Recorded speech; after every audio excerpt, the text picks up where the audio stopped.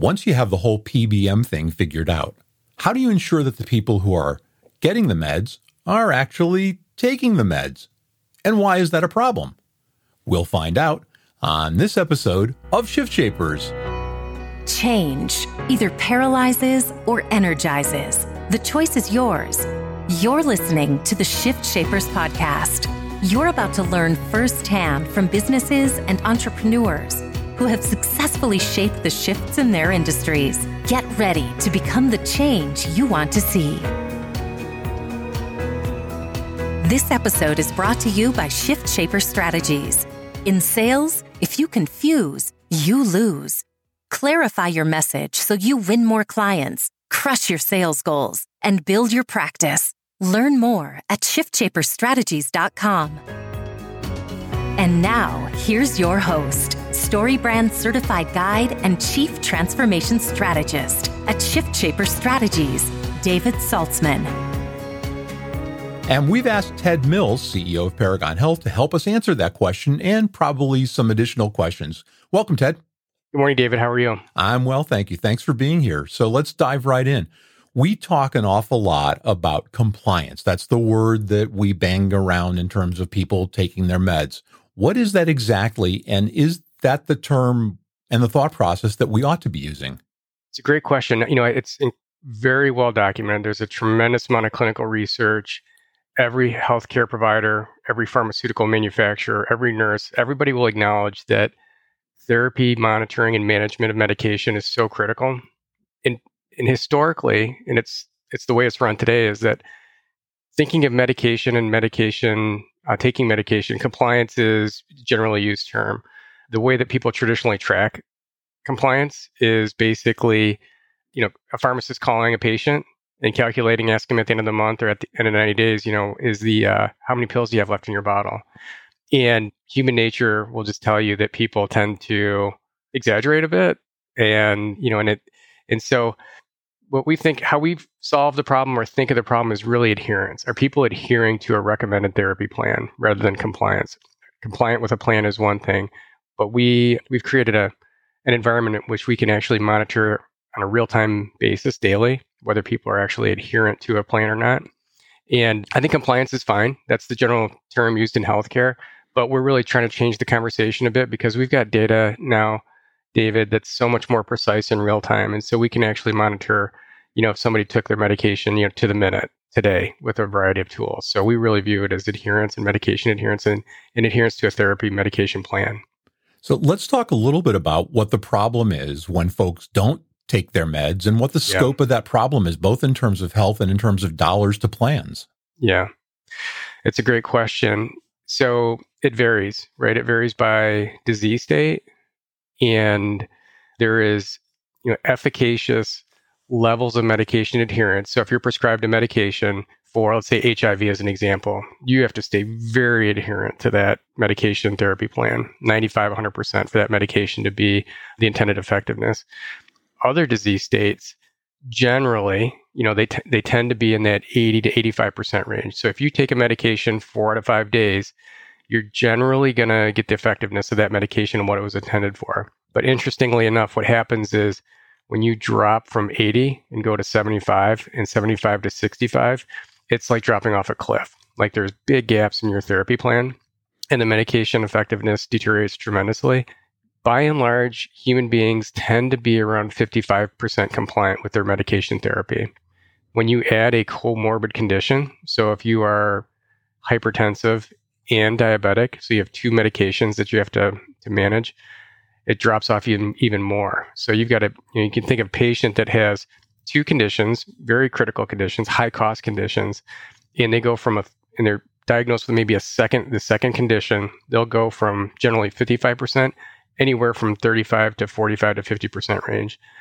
And what you'll find is, and again, there's a tremendous amount of clinical research that shows if somebody drops from 80% to 55% or below, there's a direct correlation with healthcare costs. So there's a direct correlation with hospital readmissions, medication mismanagement, it leads to urgent care visits. It leads to impromptu lab testing, impromptu appointments with the doctors.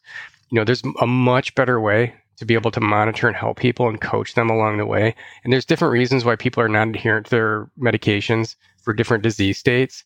So we're at Paragon here, we've really built a comprehensive platform, a digital health platform, to really monitor medication in many different forms. It could be a digital inhaler, or it could be oral form medications for critical chronic conditions, or multiple conditions for a senior citizen. So an average senior citizen, average 65-year-old in the United States is on 5 medications per day. And that gets fairly challenging for people to manage as they get older and have more medications. Is there any quantifiable dollar value to what happens when people decrease that rate of compliance? Yeah, well, there is. Yeah, there's a tremendous amount of research. So you could look at, we often cite hypertension as an example. So if you take a person that is adherent to their medication, so diagnosed as hypertensive, they're adherent to their medication, say 82 to 85% plus, versus a patient that is non-adherent to their medication.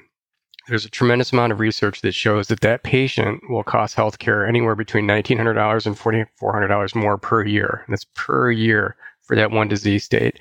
And when you think about the prevalence of hypertension in the United States and multiply that by the millions of people that have high blood pressure, it's a huge burden on healthcare. And which is why CMS has issued over the last several months new codes to reimburse healthcare providers to compensate them for monitoring their patients in between visits, right? And here in January, they issued some new codes, CPT codes, for specifically monitoring therapy and a patient's response to therapy. And included in that definition of therapy is medication. So CMS and AMA are just dipping their toes into monitoring medication, but they're creating a pathway for physicians to be able to be reimbursed or compensated for monitoring patients. It's all based on the back of there's been so much advancements in digital tools available to be able to monitor medication. So I think by and large, what you're going to see 10 years from now is there's going to be significant improvements in how we monitor medication digitally, low cost, really efficient, large addressable markets of patients that are going to be packaged up and put in a format that can really have a significant impact on healthcare costs and clinical outcomes, provide peace of mind for caregivers and loved ones, and really elevate the role of the pharmacist in the care plan. So yesterday I was just reading an article on hypertension that, it's a silent killer, right? So people with high blood pressure don't necessarily have symptoms. The medications tend to have side effects. And so it's very, very common for a patient to be diagnosed with high blood pressure, be prescribed a medication. They're visiting their primary care physician. They might have a follow-up visit 6 or 9 or 12 months later. They go to their local pharmacy, pick up a medication, and then stop using it because of the side effect. And then what you find is that patient will end up going back to the doctor 9 months later or whatever it is, some point down the road, still has high blood pressure. Doctor has asked if you've been taking your medication. And then that's at the point in time where the patient says, no, the side effects were too much for me. Well, now we've created a pathway for which our pharmacy team, our clinical team, PharmDs, can monitor a patient on a daily basis. And we could intervene. We could say, David, you stopped taking your medication. What is it? And you could say, well, I'm experiencing some bad side effects. And so then we could offer up and clinically intervene with your healthcare provider to recommend a different medication, but not let you go damaging your blood vessels for the next 6 to 12 months and deteriorating, your overall, health system. So that's just one example. And you can do it by disease state. You can research. There's been a tremendous amount of research of overall healthcare costs tied to medication adherence by, I'm going to guess, just about every disease state out there. Very well documented. Are the complications the reason why compliance drops off when you add a second med to somebody? Yeah, I think there's a whole bunch of reasons. Some as simple as just can't remember, right? And so you have one thing you're supposed to do every single day, and then you add on 2 things, and you just have a tendency to forget. It's really, really common, and people do it every single day. I've even taken vitamins. I go into the cabinet and did I take my vitamin today? I just don't remember. It's super common. So you've got the complexity and just forgetting. You have socioeconomic issues related to cost of medication, right?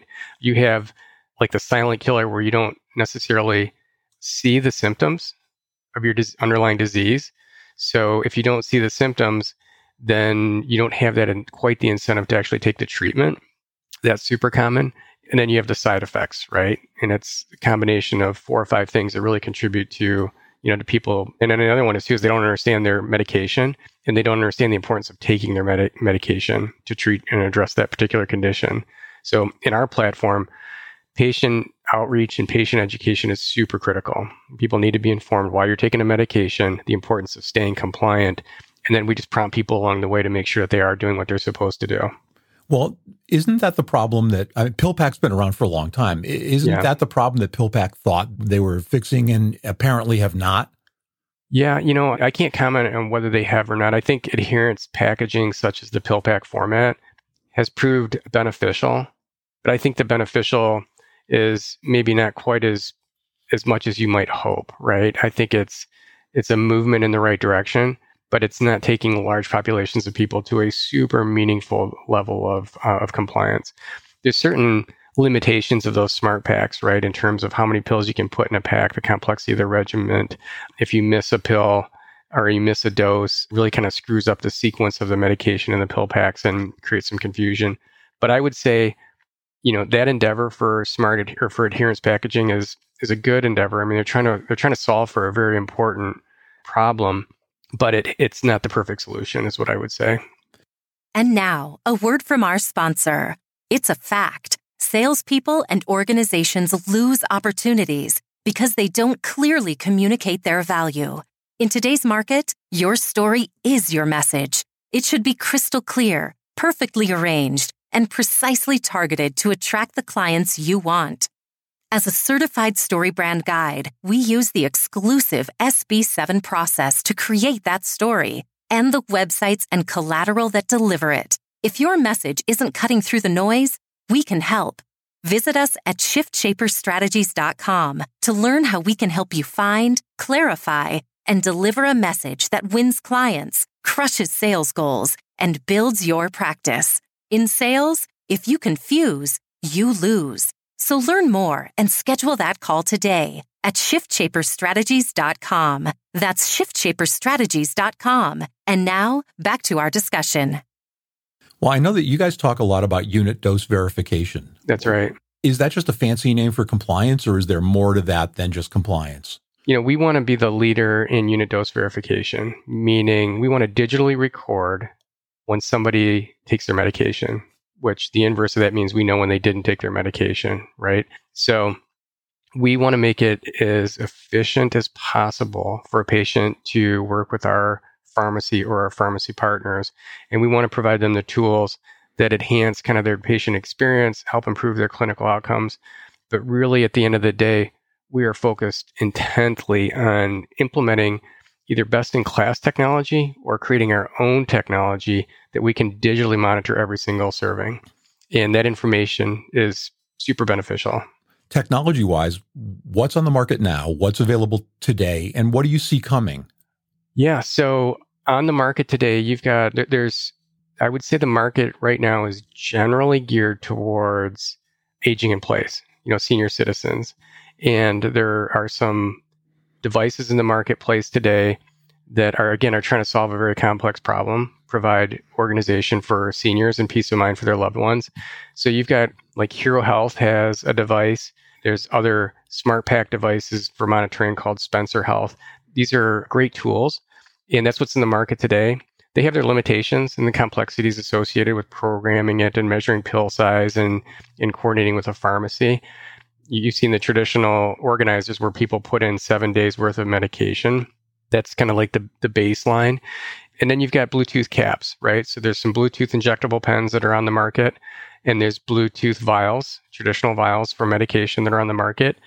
They have not experienced mass adoption just yet, but that's changing right now because CMS, as I mentioned, is providing a pathway to reimburse people and practitioners for monitoring medication.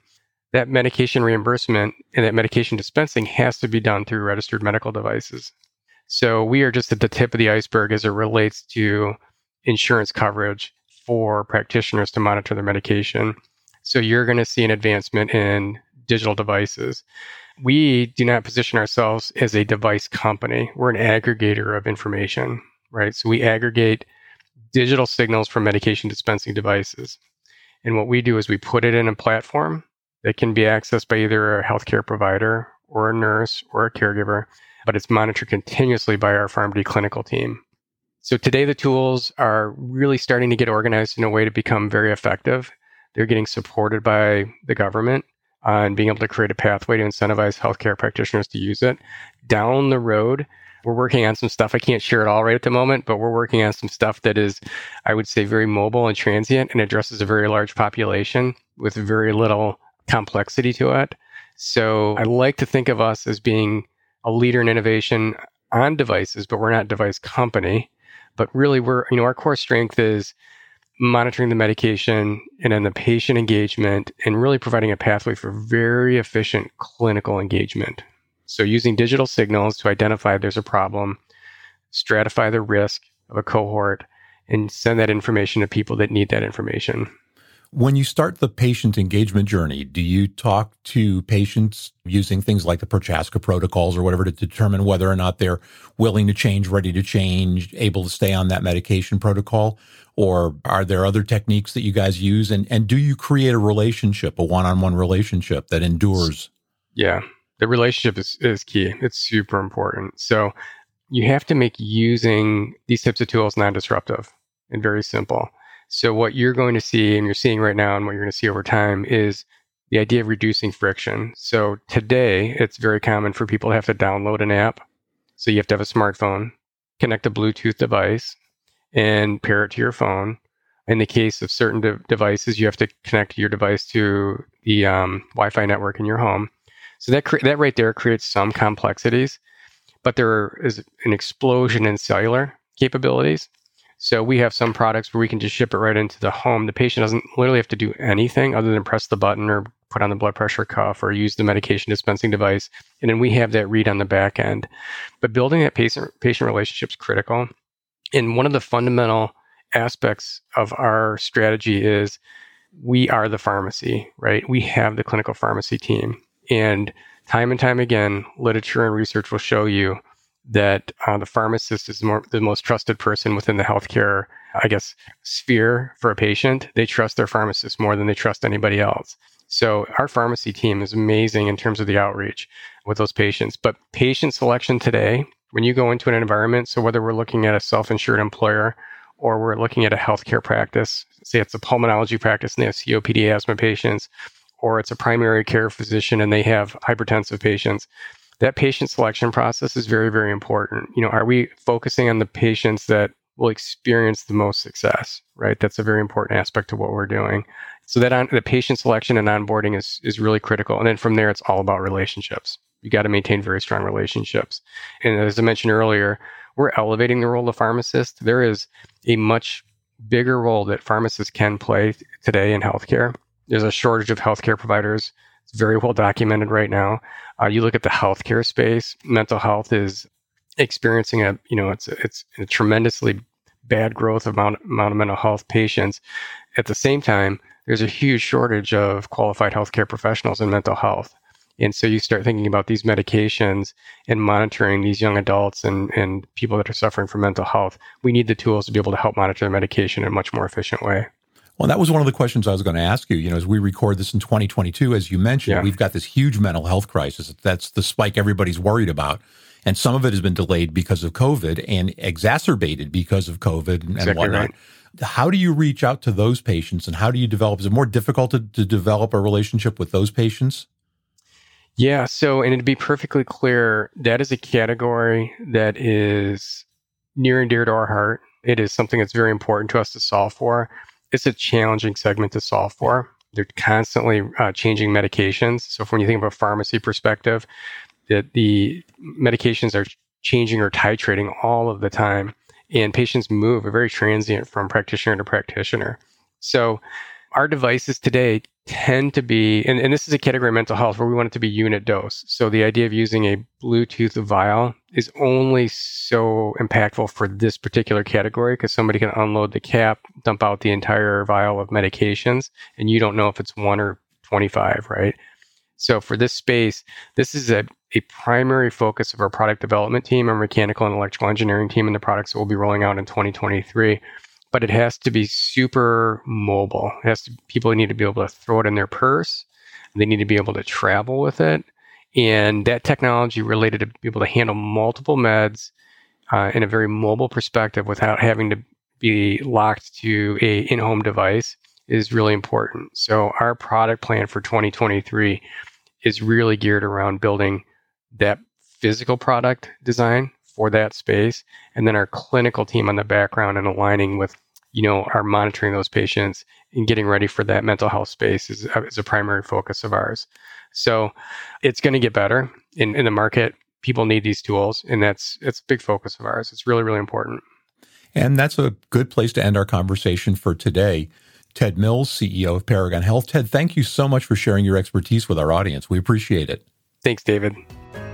The Shift Shapers podcast is a production of Shift Shaper Strategies and may not be reproduced or quoted in whole or in part without our express written permission. Copyright 2020, all rights reserved.